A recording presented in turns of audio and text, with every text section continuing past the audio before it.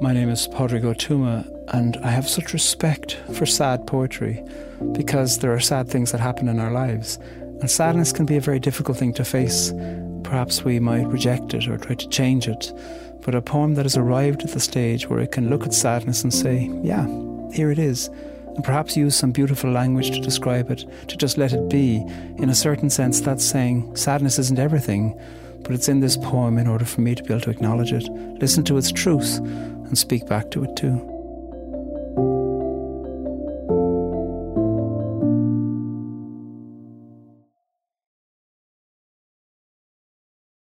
Seasonal Without Spring, Autumn by Andrés Cerpa.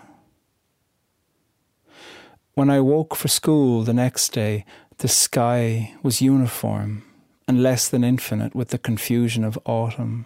And my father, as he became distant with disease, the way a boy falls beneath the ice before the men that cannot save him, the cold like a forever on his lips.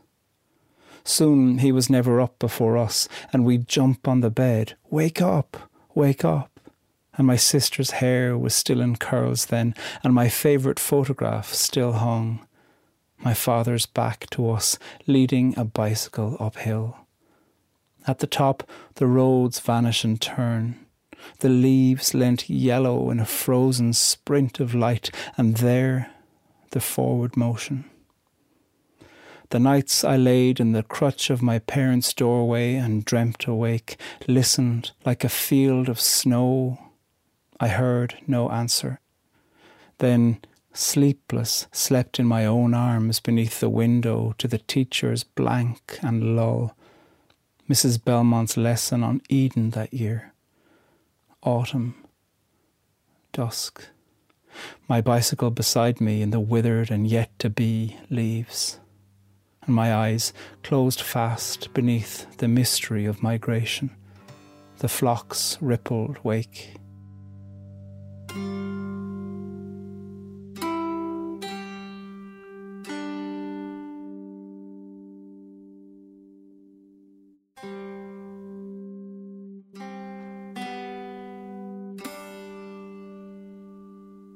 This poem of Andrés Cerpa is from a book that spends a lot of time reflecting on his own father's early diagnosis with Parkinson's disease. His father was in his mid-40s when he was diagnosed, and Andrés was only 11. So a lot of the book is about things fading, seeing the back of things and things being misty and not graspable. You can even hear that in some of the sentences in this poem. They don't all finish completely. They're kind of left there, hanging. Things aren't quite complete. So the poem is a long meditation on things ending before they should. Still being there, it's not like he's gone, but it's not like he's fully there either.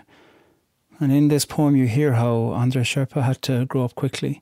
And as a result of needing to grow up quickly, he's had all kinds of questions about what it means to be living. He was a young man, he was a boy, my God. And perhaps he is lamenting, in a certain sense, the lack of things finishing in the way that he would have wished they had.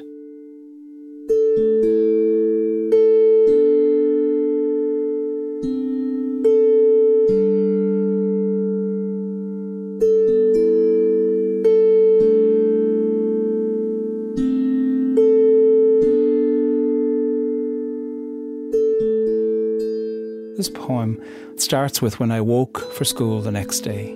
The next day after what? He's 11 in this poem, it seems to me, and maybe it's the day after his parents told him and his sister about the diagnosis. So much of childhood is about routine, morning routines and parents awake and school, maybe a uniform, depending as to what school you're going for. And in this, what we hear is that they begin to notice that routine changing. Soon, his father is never up before them. And they're kind of playing, wake up, wake up. But perhaps too, that's a long echo of something much more serious, which is to say, wake up from that thing that's taking you away from us. Why is he waiting by his parents' bedroom as a boy, and he's like a field of snow? What a beautiful simile. There's so much of autumn in this poem, but we hear somehow that this boy has moved toward winter in his mind, and how complicated to be caught up there.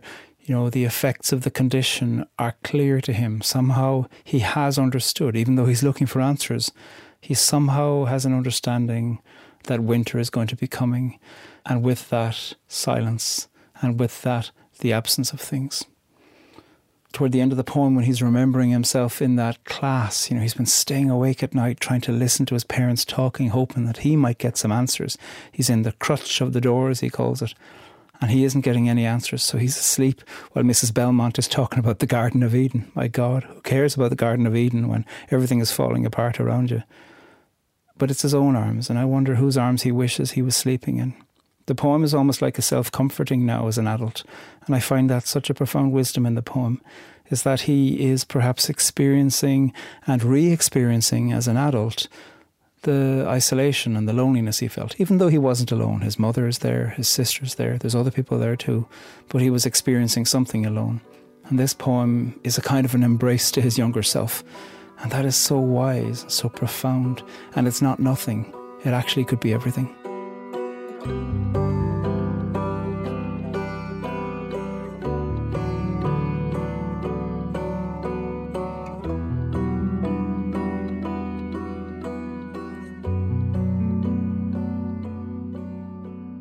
Early on in this poem, Andrés Cerpa says of his father, as he became distant with disease, the way a boy falls beneath the ice before the men that cannot save him. So we're getting these images in the poem of distant, and the father is becoming distant the way a boy might. And that's a very strange reversal of image. And you see later on where the boy, the 11-year-old, is staying awake at night trying to find answers, listening to his parents talk. He doesn't find them. But there's this role reversal. He's growing up so quickly. Lots of us have had to see our parents in a new way, but for him, it's so particular. And then there's even that photograph that was his favourite. His dad is leading a bike uphill just ahead of whoever took the photo. He's in front and he knows the way, and there might be roads ahead. And, you would imagine that if you're following your dad, who's in front of you leading a bike uphill, and there's roads ahead, that you'd trust that your dad would know which way to go. But in this poem, we're hearing that that's not going to be the case, that he will be the one to lead his father on. And even though that photograph was his favourite, it doesn't seem like he has that anymore.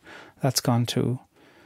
So there's fading happening, not dying, but fading, and watching something fade. I know so many people who will hear this poem and go, oh yeah, me too. That long ache. It's not necessarily that they're saying they wished it was different or that they wished that illness came in a different way, but they're finding themselves with a strange kind of a living grief, and they'll remember the feeling of that in the body and the anticipation about time that happens when you're in those circumstances. Because when you know that there's an inevitable decline that's happening, that automatically attunes you in a certain sense towards time.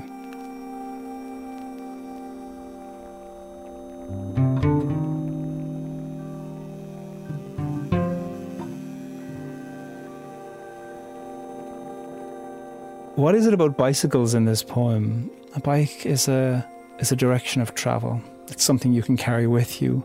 It's simple. It's been around for a long time. It's expected. It's also a rite of passage, being taught to ride a bike by whoever it is that teaches you, someone in the family or a neighbour or wherever you've learned to ride a bike. And perhaps the usage of a bike here is a certain form of love and remembrance and bicycle trips. And suddenly these bicycle trips are going to be alone, and maybe they're going through ransacked cities of somebody's mind, where he's the one who is able to ride the bike through landscape that somebody used to know but doesn't know anymore.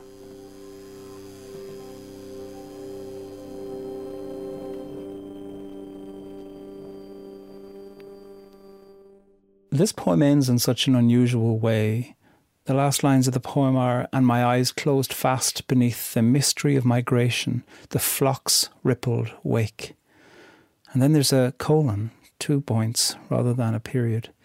It's so interesting to introduce migration and a flock of birds in the final line of the poem when there's no reference to birds anywhere throughout it.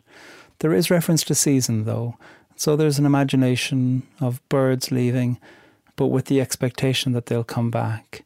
And that, I think, is part of the sadness of this poem, is that he knows that what is leaving in front of him is not going to be coming back.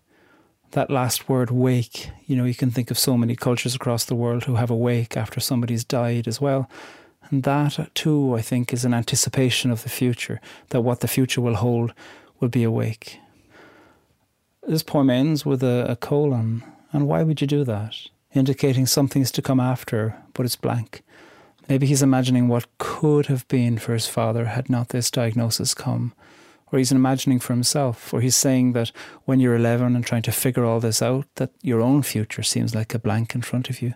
I don't know, but it's an amazing way of using unexpected punctuation to leave you hanging a little bit, to leave you anticipating, to leave you yearning for something that isn't there.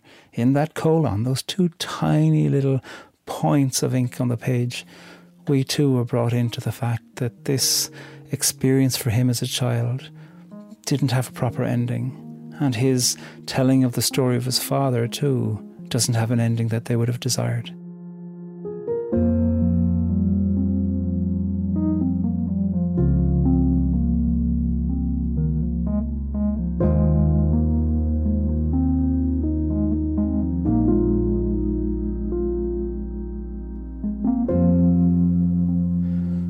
There's a famous Irish fiddle player, Martin Hayes, who speaks about melancholy in Irish music. And he says that melancholy isn't something to be avoided, that actually both melancholy and happiness can lead us into a certain sweet kind of reflection. And the melancholy in this poem is so powerful. So many of the poems in Andrés Cerpa's book describe how he tried to escape from himself over the ensuing years as his father continued fading and he felt himself like he was lost of something. Andrés Cerpa's father did die years after this poem is set. He died in 2017. And what's beautiful, I think, in the attention he gives to the sadness of this experience is that he is now old enough to be able to say, yeah, it was sad. He couldn't fight against it. He couldn't stop it. He couldn't get answers. He can just look with melancholy and sadness. And that is a deep wisdom. And actually, in a strange way, it's a profound kind of good news to say that there will come a day when you can be sad for the things that you should be sad about, rather than ripped apart from yourself, not even present to yourself. And that, I think, is a deep wisdom at the heart of this poem that invites all of us to think, if the sadness is too much for now, well then a state of healing in the future will be when I'll be able to look at this and recognise the sadness that's right about the moment.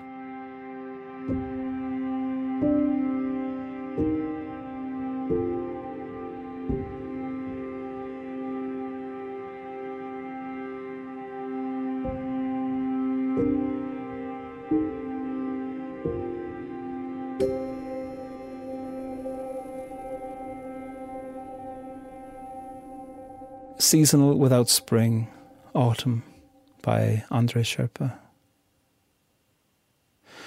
When I woke for school the next day, the sky was uniform and less than infinite, with the confusion of autumn, and my father as he became distant with disease, the way a boy falls beneath the ice before the men that cannot save him, the cold like a forever on his lips. Soon he was never up before us, and we'd jump on the bed, wake up, and my sister's hair was still in curls then, and my favourite photograph still hung, my father's back to us, leading a bicycle uphill. At the top, the roads vanish and turn, the leaves lent yellow in a frozen sprint of light, and there, the forward motion. The nights I laid in the crutch of my parents' doorway and dreamt awake, listened like a field of snow. I heard no answer, then, sleepless, slept in my own arms beneath the window to the teacher's blank and lull, Mrs. Belmont's lesson on Eden that year. Autumn. Dusk. My bicycle beside me in the withered and yet-to-be leaves, and my eyes closed fast beneath the mystery of migration, the flock's rippled wake.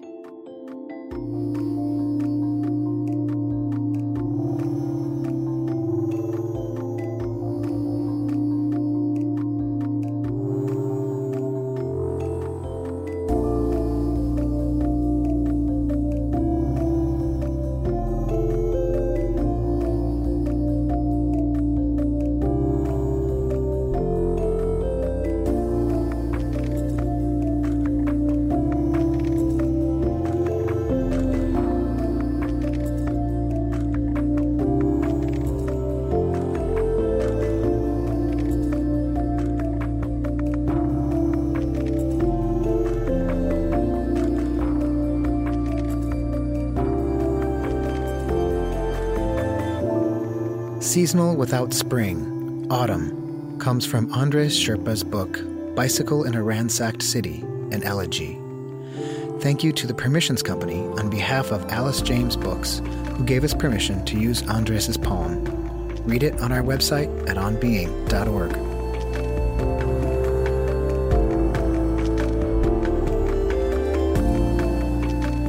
Poetry Unbound is Gautam Shrikishan, Aaron Colasacco, Eddie Gonzalez, Lillian Vo, and me, Chris Hegel. Our music is composed and provided by Gautam Shrikishan and Blue Dot Sessions. This podcast is produced by On Being Studios, which is located on Dakota land. We also produce other podcasts you might enjoy, like On Being with Krista Tippett, Becoming Wise, and This Movie Changed Me. Find those wherever you like to listen, or visit us at onbeing.org to find out more.